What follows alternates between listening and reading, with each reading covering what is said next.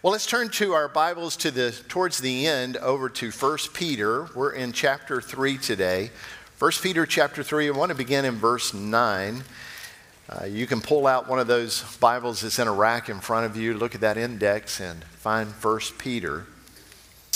How many of you have signs or art in your home that include the word blessed? I see that in a number of places, and certainly it's worthy. It's a great reminder of God's rich blessings that He has bestowed and continues to give to us. It's very true that we are blessed. I did a quick Google search for the word blessed, looking for a sign for the word blessed, and I got nearly 500 million hits. That's no joke. Some 400 million hits. Evidently, people want reminders of the blessings that God has given to them, and they simply want to acknowledge that God is doing a work, and they're reminding themselves of that. And I don't have a problem with that. I think that's encouraging. But you drop off the 2 letters there at the end, and you do a Google search for a sign that just simply says bless, and you won't find any. You'll find very few opportunities to put the word bless in your house, as if it's an imperative. But you're going to find today in the text that we're reading that it is an imperative of God that we bless other people. Now, I know that we are really mindful of being blessed, but should we remember Acts 20 that says that it is actually more blessed to give than it is to receive? And somehow in the distortion of God's truth today, particularly in the Western culture, we talk a whole lot more about having a blessing than being a blessing. And Peter is going to acknowledge that, say to us, you and I are called by God to be a blessing, to make sure we are blessing other people. So let's read that together. 1 Peter chapter 3, verse 9 and following. Do not repay evil for evil, or reviling for reviling, but on the contrary, bless, for to this you were called, so that you may obtain a blessing. Now you might say, well, I haven't been reviled lately. Have you not driven down 411 lately? What in the world? Folks are reviling right and left. Some of you are trying to be redirected in your parking today, and you reviled. I hope that our outside team did not revile in return. That's what he's saying. Just because you're insulted doesn't mean you have to be the insulter. You don't have to react. You have been given the Spirit of God to respond in the way the Spirit of God responds, and it's always with temperament. So he's telling us obviously to live differently, that we would not pay back evil for evil or reviling for being reviled, but on the contrary, that we would bless one another, that we may obtain a blessing. For whoever desires to love life and to see good days, let him keep his tongue from evil and his lips from speaking deceit. Let him turn away from evil and do good. Let him seek peace and pursue it. For the eyes of the Lord are on the righteous, and his ears are open to their prayer. But the face of the Lord is against those who do evil. Now, let me just draw some points along the way from this text, and then at the conclusion of my message today, I'm going to invite my friend Bulin Timo from Uganda and South Sudan to come and share a few minutes with us. You'll follow along in your handout if you'd like to see the points there. First, God calls and empowers us to bless people. I'm talking about all people, the good, the bad, the ugly. That we are to bless people. Blessing is really a matter of our calling. It's not whether we feel like it or not. It is God's call for our life, that we would bless people. And so since God has called us, it's our duty to exercise in that calling the blessing of other people. So Peter is pressing that imperative, but it's more than just pressing the imperative to bless people. He takes it way beyond that. He says, bless people who fail to be a blessing to you. And that takes it to another level. So it's one thing to adjust our blessings and our view of blessings. It's another to take the people who are acting in evil ways against us or reviling us and be very purposeful to make them the object of the blessing. That's what Peter is calling us to do. That's our call. So the instructions are clear. When people act evil against you, don't act in a like manner. And when they are cursing you, speaking evil to you, or in the South, when they cuss you, don't act in like manner. In fact, do the very opposite. Bless them. That's just crazy, isn't it? I mean, you would have to have God living in you to be able to do that. Oh, that's the Christian life. Yeah, this isn't going to be something that you and I just determined to do. This is going to be, God, I don't think I'm going to be able to do that. I need your nature to be revealed in me so that I bless people when they come against me in that kind of way. Bless them, he says. Now, the word that he's using for bless here is the same word that you and I translate as eulogy. I will hopefully be able to do some of your eulogies. Maybe some of you will do mine. Who knows? And when we do a eulogy, we're talking about the good of the person. We're sharing the good things. Now, for some of you, that's going to be very, very easy for me to do. And others of you, we'll make it up as we go. Sometimes people will say, wow, you must have known that person differently than I knew them. I said, well, I probably knew some of the things you knew, but I just didn't tell it right then. I'm only telling the good stuff because that's what a eulogy is. It's talking about the good. It's pointing out the blessing of that person's life. And that's the word that Peter is using, that you and I would be good and that we would communicate goodness to people, even those who are evil against us and reviling against us, that we would take the God role, the God nature, and pursue the peace and speak good and blessings to them. Jesus instructed us in this great message that he preached there on the hillside of the northern portion of the Sea of Galilee. He said, you and I ought to bless those who curse us, that we would pray for those who abuse us, and that we would love our enemies. That's radical. That's an upside down way of living. That's a kingdom of God kind of living. And he said, that's what I'm calling you to. You say, well, I can't do that. Then he said, I will put my spirit in you, and he will teach you these things. He'll temper you.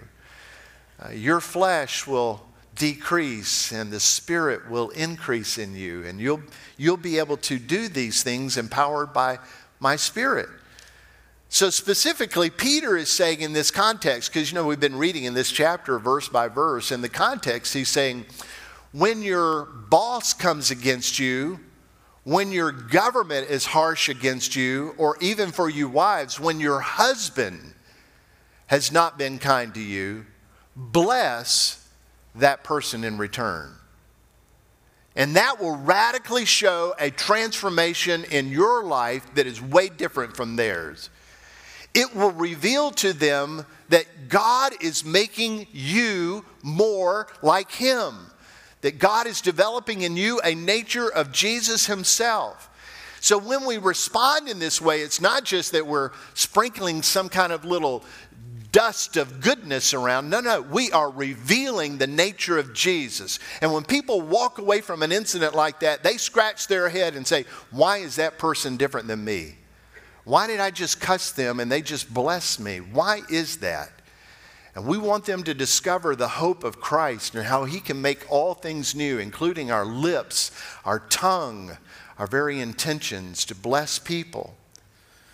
So living determined to bless people unconditionally is possible when you and I understand and embrace God's unmerited favor and mercy and grace that has already been extended to us. That's the ticket. It's not that you and I would resolve to be different in the way we interact with people. It's that you and I would come to know the fullness of mercy and grace that God has already extended to us. When we were rebels against him, he was loving us. When we were working opposed to him, he was coming to us, for us, to rescue us. And the more we understand that truth, the more we will begin to prompt ourselves to act in the same way. So consider for a moment how the Lord has blessed us while we were sinners, how God chose to be gracious to us, electing us and adopting us into his family, how Jesus took our sin upon himself and satisfied the justice that holiness required of God the Father. And the Lord forgave our sin and erased the certificate of debt of sin that was held against us, which we should have been paying for. He paid for it on the cross, and then he gives us the Spirit, his very nature, to dwell within us, sealing us, authenticating us as children of God. And he did all that while we were rebellious and sinful against him. While we were the opposers, Christ was being gracious and blessing us. And when you and I get that, when we understand the fullness of that, then we can act in ways similar because his Spirit dwells within us. We recognize what God has done for us is what we want to do for and to other people. Because when it came down to it, you and I deserved eternal judgment and damnation. But what God gave us by his grace is the opposite. And so with that blessing, we choose to bless other people. With God's Spirit dwelling within us, we choose to reveal that by blessing them. Now, realizing the magnitude of the reality of God's unmerited mercy and grace to us makes us to bless other people, and that becomes just a small act of grace. You think right now that would be too much, but it turns out to be just a small measure of grace when you think about the magnitude that God has already given to us. Now look at the second point here. Blessing others is part of living the good life and experiencing good days. According to verse 10 of today's passage, whoever desires to love life and see good days, this is the kind of stuff we do. Anybody want to love life and see good days? Yeah, you don't want to be hating life and have bad days. So of course we want to love life and see good days. So Christians should be the happiest people walking the planet. You and I ought to be the most optimistic of everybody on the earth. We ought to have the right attitudes, loving and experiencing the days. Now, the way you do that is you turn off Fox News and CNN, and then you determine to engage God's Word in his Spirit, recognizing that everything is different than what they're communicating. You know, they're communicating bad news to try to get you to hook to hear more bad news so they can make more money.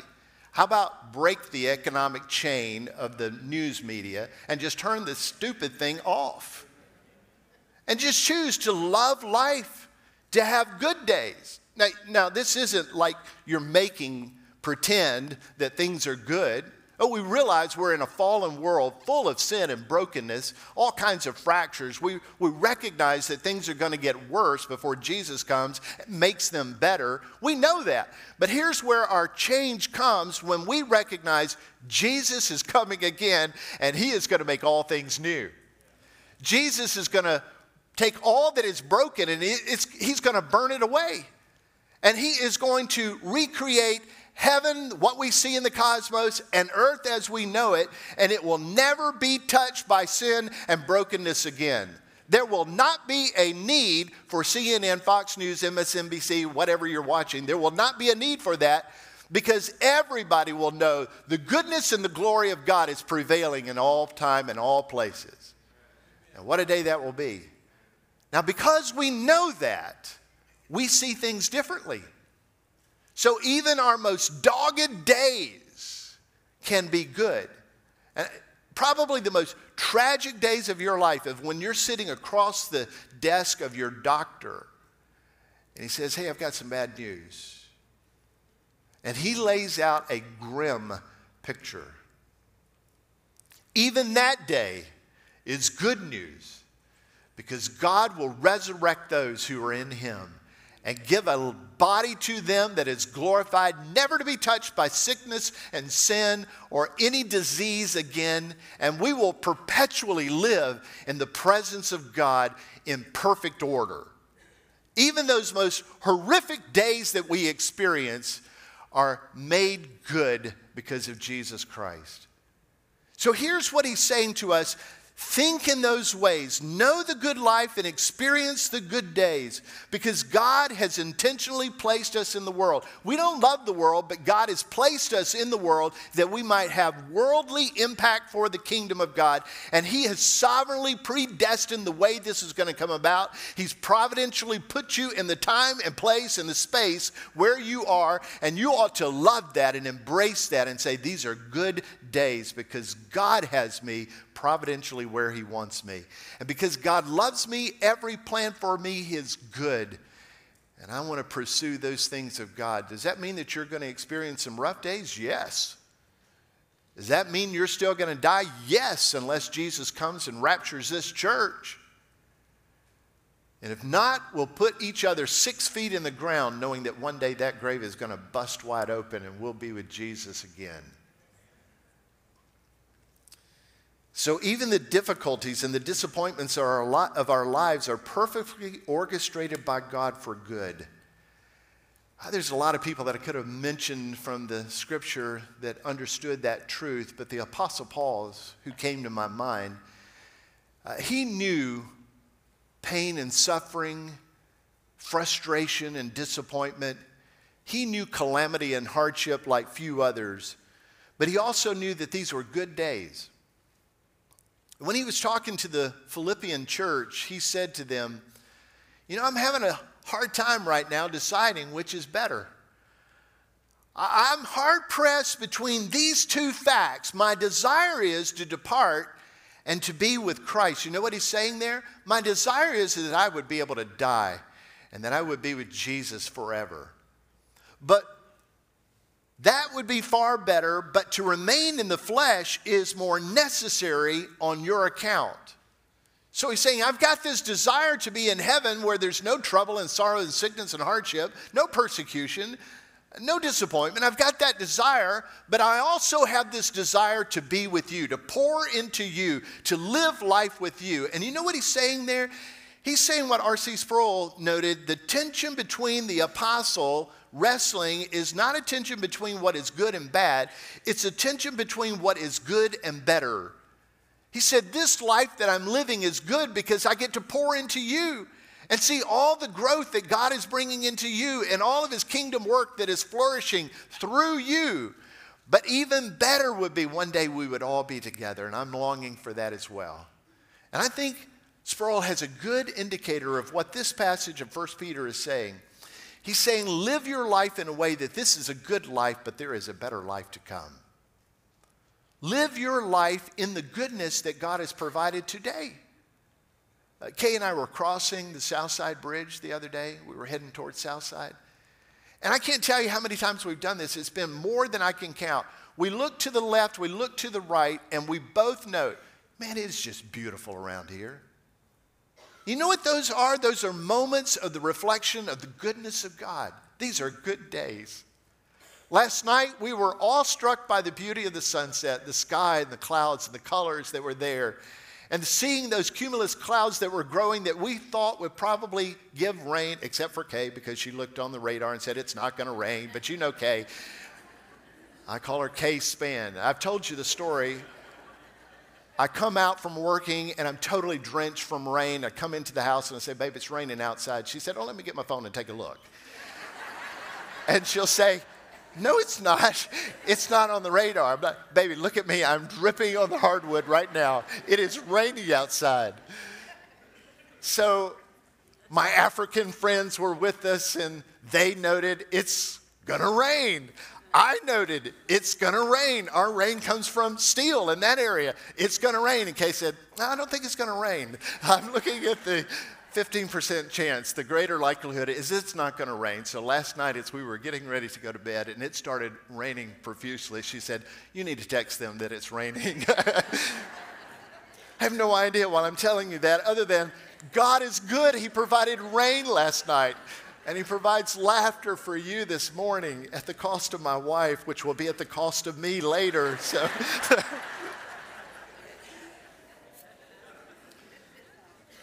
love life. What a reminder. Love life. Embrace it. The world wants you to hate it. The world wants you to be miserable. Oh, but Jesus said, my joy I leave with you. My peace I give to you. That's for today. And when the days are struggling for the apostles, they were struggling right then because they recognized Jesus was going back to heaven. When you're struggling, he said, and look, believe in God. Believe also in me. In my Father's house, there are many dwelling places. If it were not so, would I have told you? I go to prepare a place for you? But if I go to prepare a place for you, I will bring you unto myself, that where I am, there you may be also. So love life today. And when you have that miserable day that you think, I can't love this today, then put your sight on the day that's to come. Put your sight on the better life to come. There's a lot in this world that we don't love, isn't there? The abuse of vulnerable and young, it troubles us. The assaults and the killings that take place in our county and our country, man, that really sickens us. And the political antics that are constantly fracturing this country, tearing it apart, that frustrates us. The perversion of the culture grosses us out. The disease and the calamity that destroy the people that we love and the places we love distress us, yet still life is marked with the goodness and the grace of God. You and I ought to love this life and love the days, for the Lord is our dwelling place. Our presence is with him, and his promise is to reconcile all things to himself, and he will do that perfectly.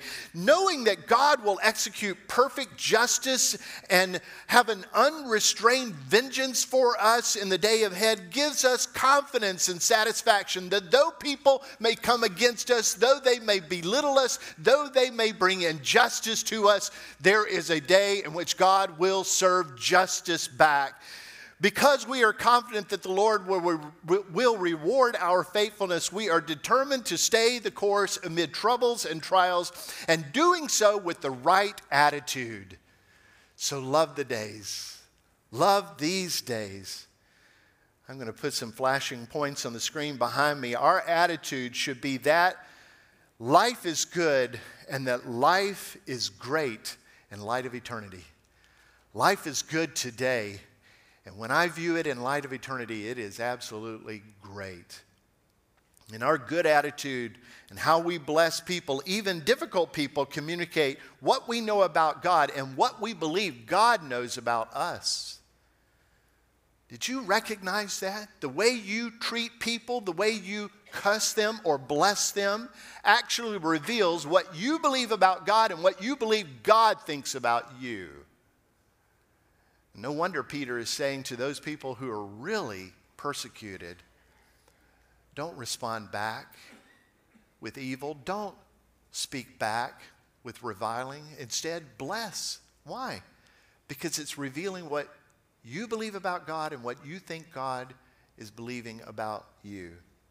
So when we believe that life is good and that our days are good and we bless others because of that, then we validate the core beliefs. And what are those core beliefs we had? First, that God is sovereign, that everything is under his providential care, that God is sovereign, and that he is the rewarder of the faithful.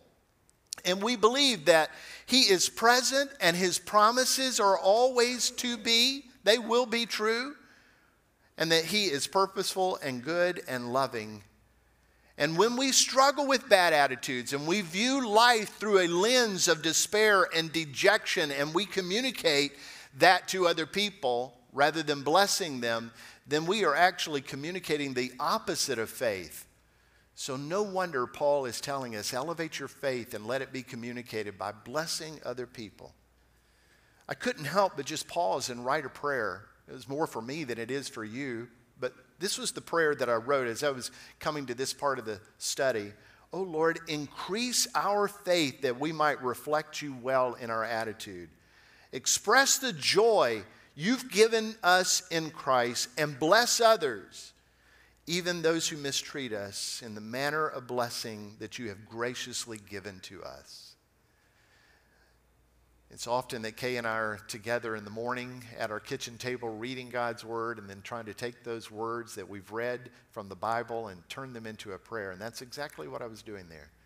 Just taking the truths of God's Word and praying them. I encourage you to do that kind of thing. You see, friends, when we are heavenly minded, we have a significant opportunity to be worldly good. But you've got to think in the ways of heaven. If your attitude and your response to people is not what Peter is telling, then you first start by having the mind of Christ and think on the things of heaven. Now look at this next to the last point. The gift of living in goodness and joy includes righteous living. So this gift of living in goodness and joy includes righteous living. The Spirit's sanctifying work in us inclines us and He empowers us to live righteously. So Peter is making three imperatives here. By the way, Peter is actually quoting from Psalm 34. He's just taking the psalmist's words and he's bringing them into this letter that he's writing, in which we're reading. And here's what Psalm 34 is speaking and telling us to do. He says, in this righteous way of good living, keep your tongue from evil and your lips from speaking deceitful.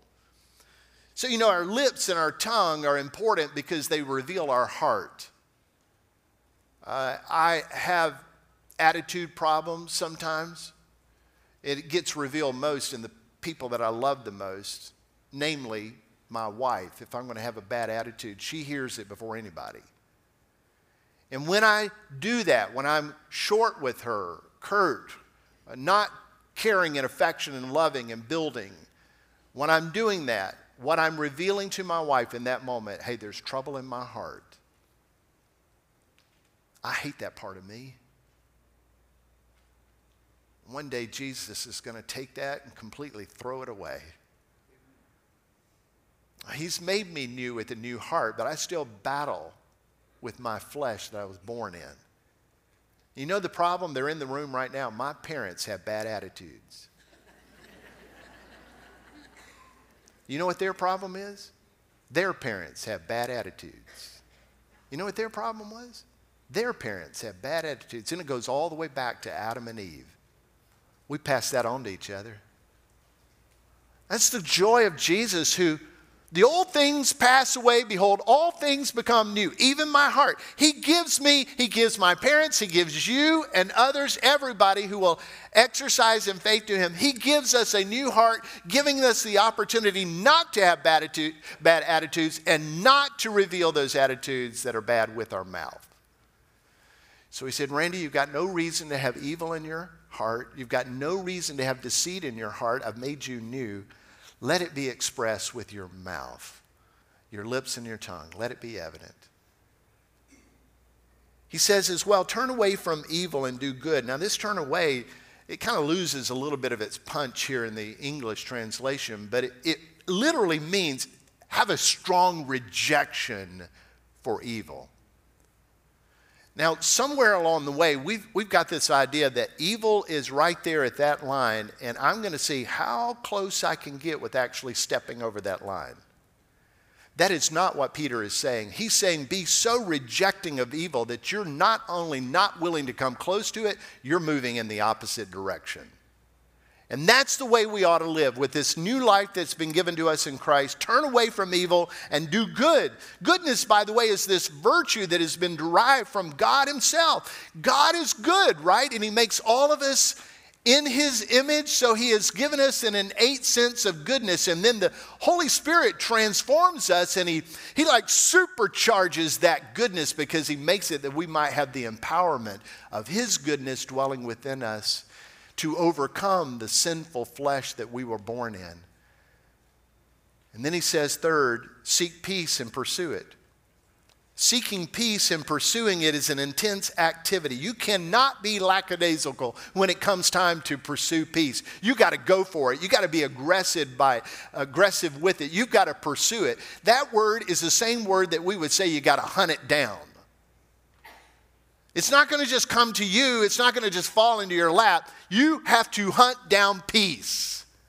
And so, in the context, when the government is coming against you, giving away the trillions of dollars that you have, or your grandkids have, your great-grandkids have, whatever the case might be, when they come against you, you're going to have to be pursuant of peace. And when your boss is railing against you in an unkind way, he's coming or she's coming against you, you're going to have a great empowerment of the Holy Spirit to pursue peace in that moment.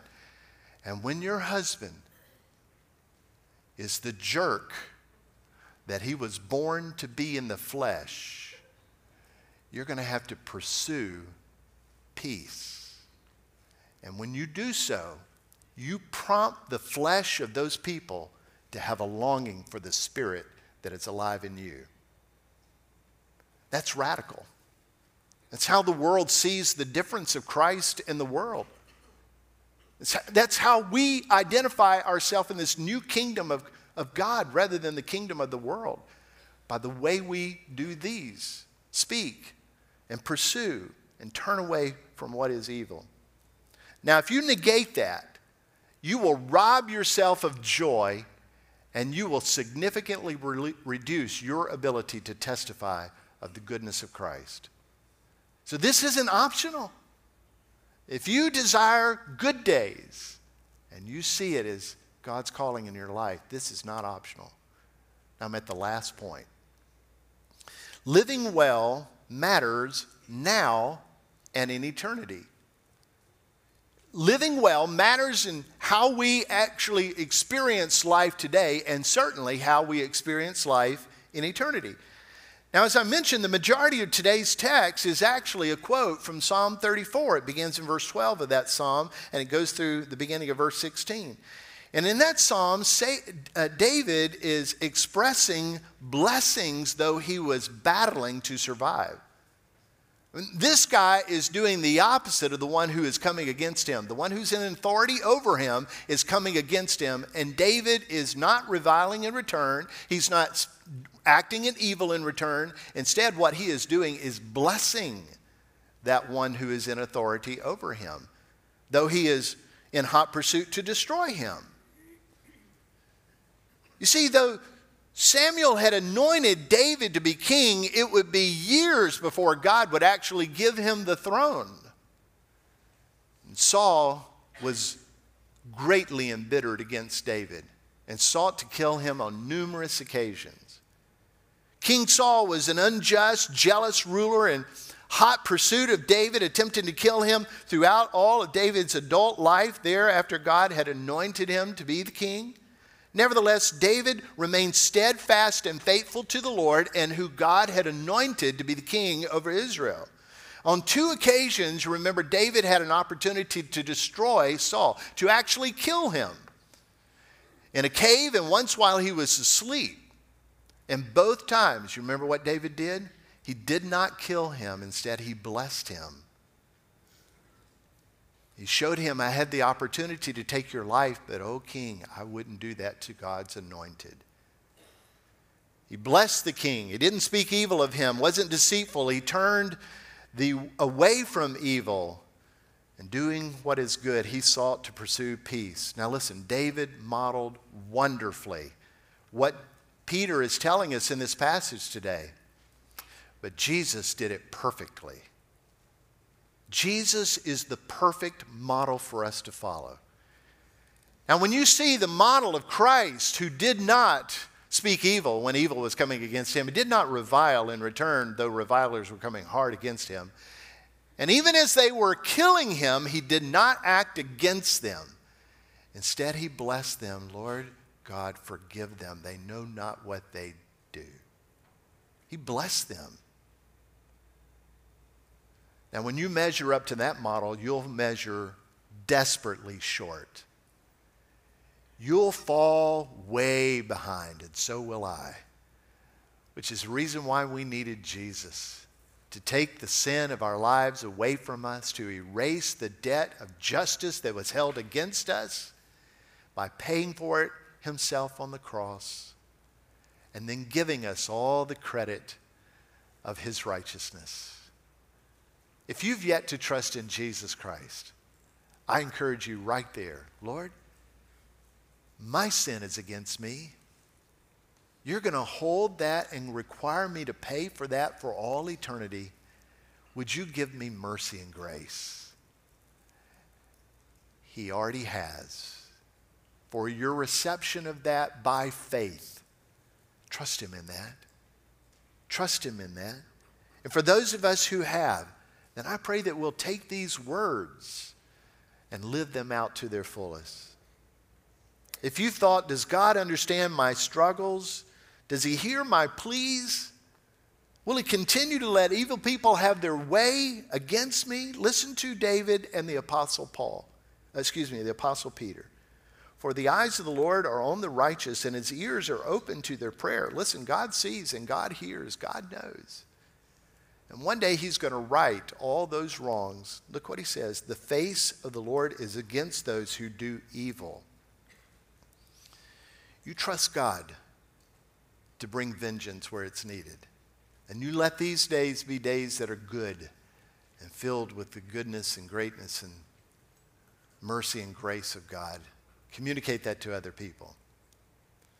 One of my favorite people on the planet is Bulin Timo, and now his wife Sarah, who's by his side. And Bulin and I met a number of years ago, and as you and I have been partnering with him in multiple ways in God's work for him in the region of South Sudan and Uganda and other places throughout the continent. And I've asked Bulin to come because his story of living through real difficult days, but yet wanting to be a blessing to his countrymen is a good story to hear. It's a great reminder. It'll help us to identify God is still very much at work with this kind of text. So Meadowbrook, welcome Bulin to the stage today.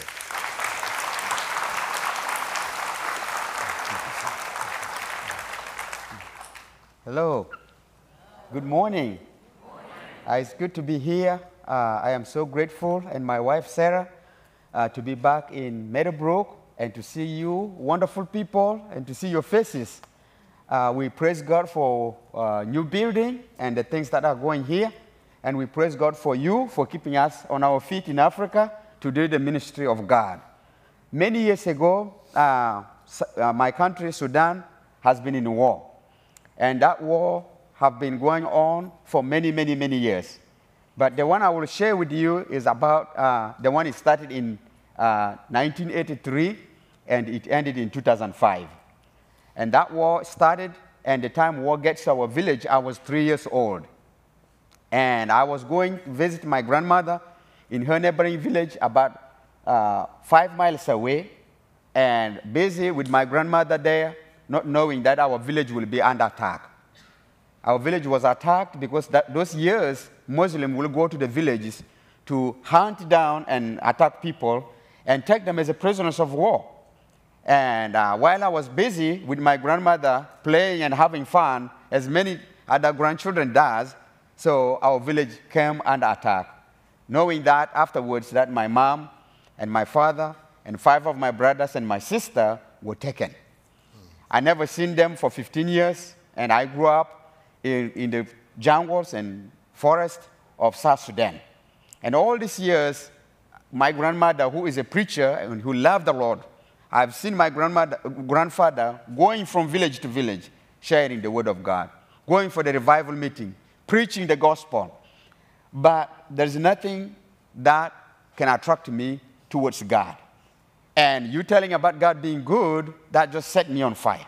I don't want to hear anything about that, because if God was being good God, then why would my parents and all that stuff happen to me and just set me in another wrong place? But when I was 12 years old, my grandfather, one evening, we sit down, and he is the person who have not gone to school. Maybe probably he have studied only primary 2, and he can tell the stories. And that evening, as a typical African village, people sit around and they build a fire and watch the stars and tell the stories of their family. But my grandfather was narrating the stories from the book of Romans chapter 8. And he just kept on telling the stories until he reached Romans chapter 8, verse 18. that he was telling me about the hope, the hope that will be revealed. The current suffering that he is going through, the believers are going through, cannot be compared with the future glory that Christ is preparing for us. So right there, I never heard my grandfather speaking to me like this, and he was telling me he is excited that one time he will be seeing Christ. But he is worried because I don't know him. So I don't know Christ, and then there will be big separation between me and him. And you love your grandfather so dearly, you grow up with him, or he becomes like your father, and you want to be separated from him. That right there, it hits me really hard. And right there in the fire, around the fire, I asked Christ to forgive me of all my sins. And God put the peace of God in my heart, and since that day, my life was never been the same again. So all these years, I lived up with my grandfather, and after the war, I was able to go and look for my family after 15 years, not knowing, not hearing from them for all these years. And when we traveling from our village, there was a landmine on the way. Nothing has been removed. I mean, when they planted the landmines, they don't tell it is there, or maybe somebody who have planted have died. So I asked God to help me through this road. And by the grace of God, I was able to go after 2 days, reaching to Juba. And where I started looking for my family and find somebody from our tribe, then begin to talk with them. He knows somebody, and then afterwards, in the evening, I was able to reach to my family. Reaching there, I found my mom and my sister. Unfortunately, I've lost my father and 5 of my brothers in the war. But I thank God, because God has a plan for us, and it is His will. So God continue to build me up, using all that stuff for His glory. And by the grace of God, I was able to come after finishing my school, whereby I studied under the tree. Not using pencil, not using a notebook, studying under the tree. All these years, but by His grace, through the support of missionaries, I was able to come to finish my high school in Uganda, and eventually ended up in Alabama. So, can you imagine somebody coming to go to school? I mean, I've never used the computer, and then I have to take classes and sit down, and then I have to type. And how frustrating is that to use computer? But it's all for the glory of God. So I was always excited to finish school and go back to my country. This is where God called me to do, and this is where my mission field is. And that was the joy that God has given in my heart, to see my fellow Africans knowing God and walking with Him. So with that excitement, after finishing my studies here, I decided it's time to go back. Few people try to persuade me, oh, you've been a lot, we sit here, but I don't find a joy. So I decided to go back. And upon my arrival, I was excited and fired up. I'm going back to Africa. And reached Juba, and just reaching there after 2 long months. 60 days, my brothers and sisters. One morning, it was a Sunday morning, boom, we descended into another civil war. The bullets are firing. Everything was flying. People are screaming. People are being killed. The war is here. And I find myself being locked up in Juba. You can't go outside.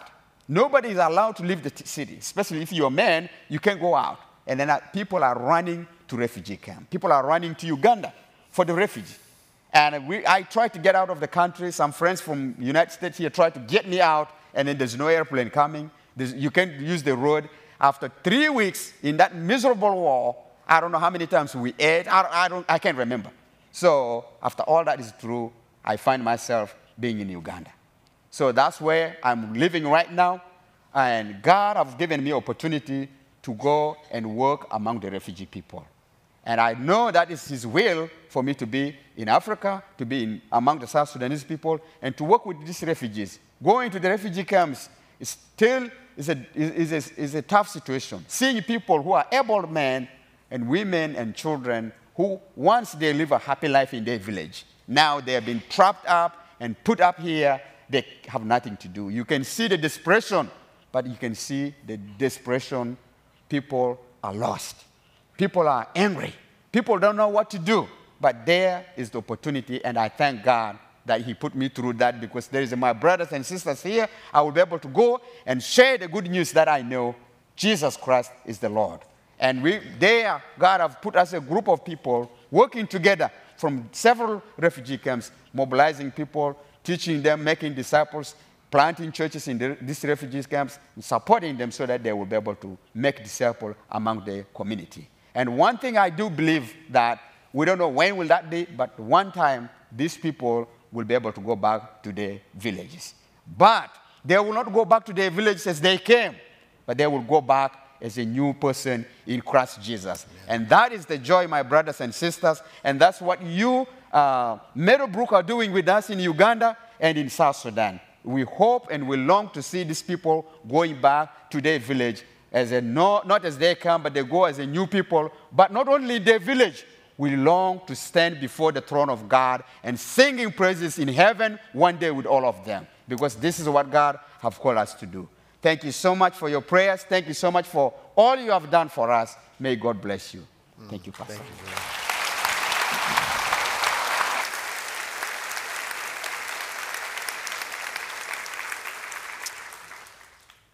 Hey, I know some of you have gone through really difficult situations.